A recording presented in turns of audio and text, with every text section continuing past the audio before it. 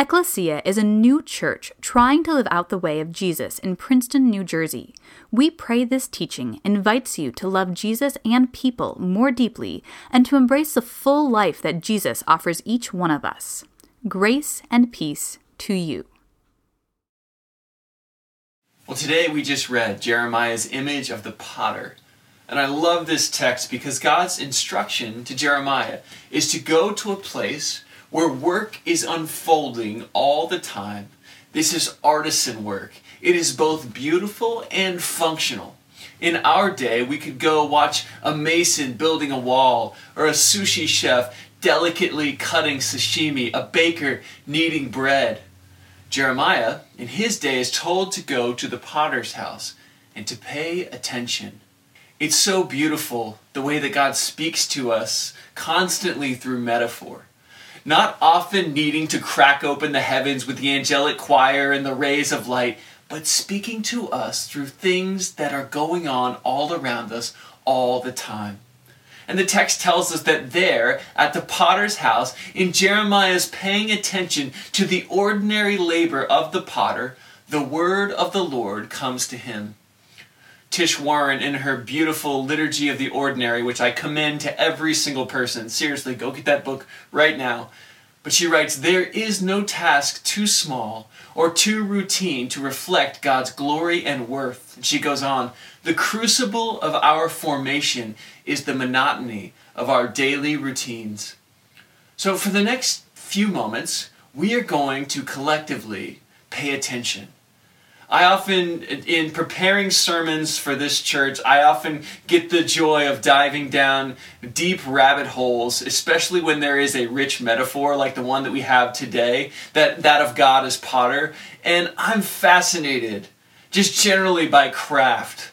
I love talking to people who are so overtaken with a vocation that they're able not just to convey what they do, sort of the facts on the ground, but the story behind it, the joy, the way everything connects. You can see a glimpse of their sacrifice, of them painstakingly honing their craft in this one area.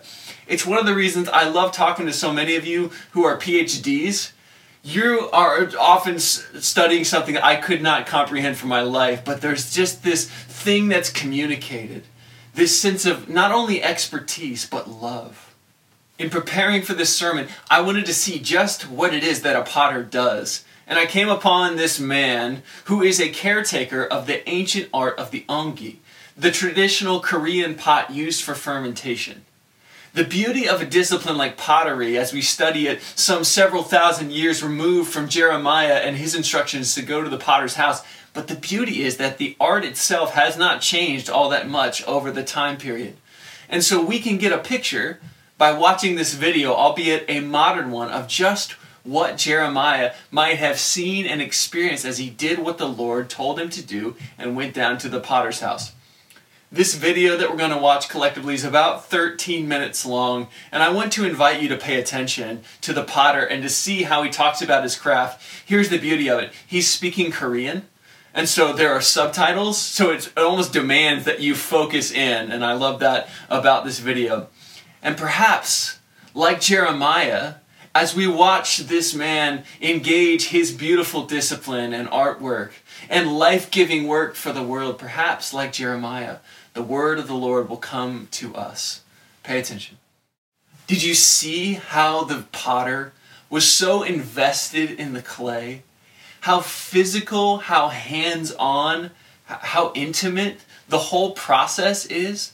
The Hebrew word for human is Adam, where we get the name Adam. And Genesis 2 describes the Lord God crafting man in the garden from the dust of the earth. Jeremiah, in Jeremiah chapter 18, goes to the potter's house and sees the patient skill of the potter. The potter works at the clay, shaping it, molding it. I love how Jinkyu describes the clay as being a product of thousands upon thousands of years of soil sedimentation. Think back to the first word that God speaks to Jeremiah. Back in Jeremiah chapter 1, verse 5, he says, "Before I formed you in the womb, I knew you." And the word for form there in Jeremiah 1 is yatsar. And the word for potter here in Jeremiah 18 is yotzer. God is giving Jeremiah and us, as we listen in, a vivid picture of his faithful and long-suffering love. God is the potter, the skilled master artisan, and we are the clay, the works of his hands. But Jeremiah's word here in Jeremiah 18 is not just a beautiful depiction of how God loves us, it is also a warning. At one point in the video, Jink Yu says of the clay that he's working with, this clay wants to be something else. Jink Yu said that the soil and the base of the ongi were the most important elements in building this beautiful pottery. And here in Jeremiah 18, God is telling us to consider the potter, to see how steadfast his love is, but also to consider what kind of clay we are and are becoming. Jeremiah offers a word of warning to the people. He's saying, look, you're rejecting the notion that God is the potter. You're saying, no, I will not let you form me. And you're trying yourselves to be the potter. Look at verse 12. It is no use, the people say. We will follow our own plans, and each of us will act according to the stubbornness of our own evil will. This passage is not about some metaphysical fatalism, as if God as the potter is shaping some vessels to heap blessing upon and other people to heap curses upon. Look at how open the possibilities are. Look in this very passage in verses 7 through 10. It says, at one moment, the Lord says, I may declare concerning a nation or a kingdom that I will pluck up and break down and destroy it. But, here's the most important word, if that nation concerning which I have spoken turns from its evil, I will change my mind about the disaster that I intended to bring on it.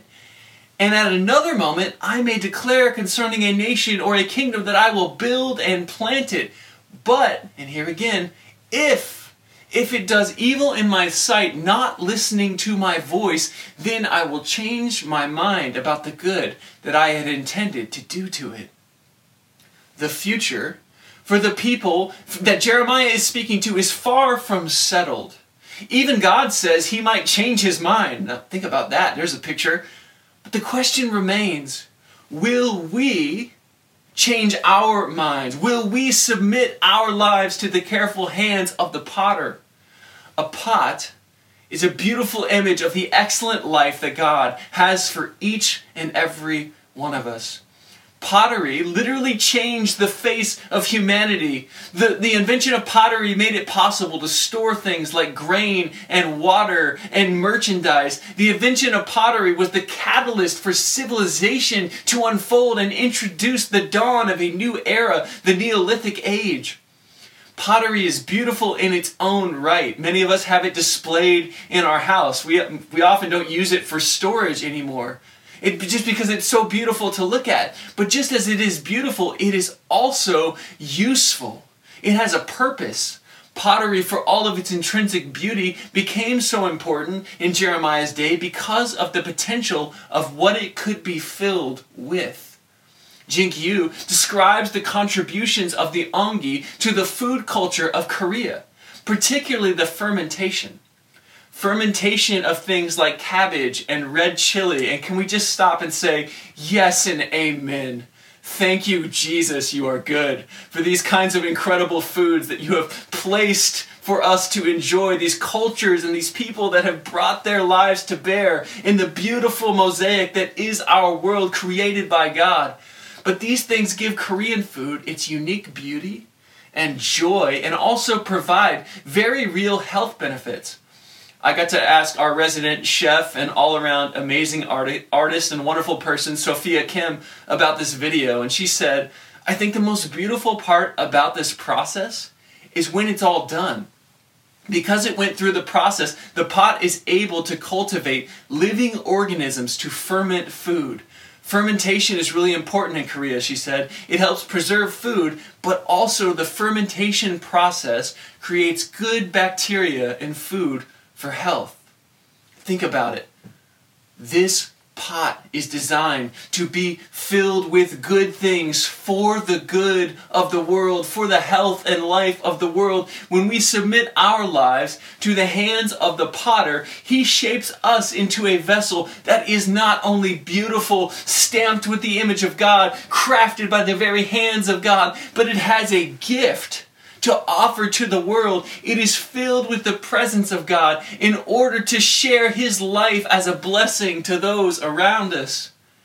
Jeremiah saw this as he paid attention at the potter's house, and he warned the people against choosing a lesser life, a life where the freedom to tell the potter no to his patient and loving skill would spell disaster.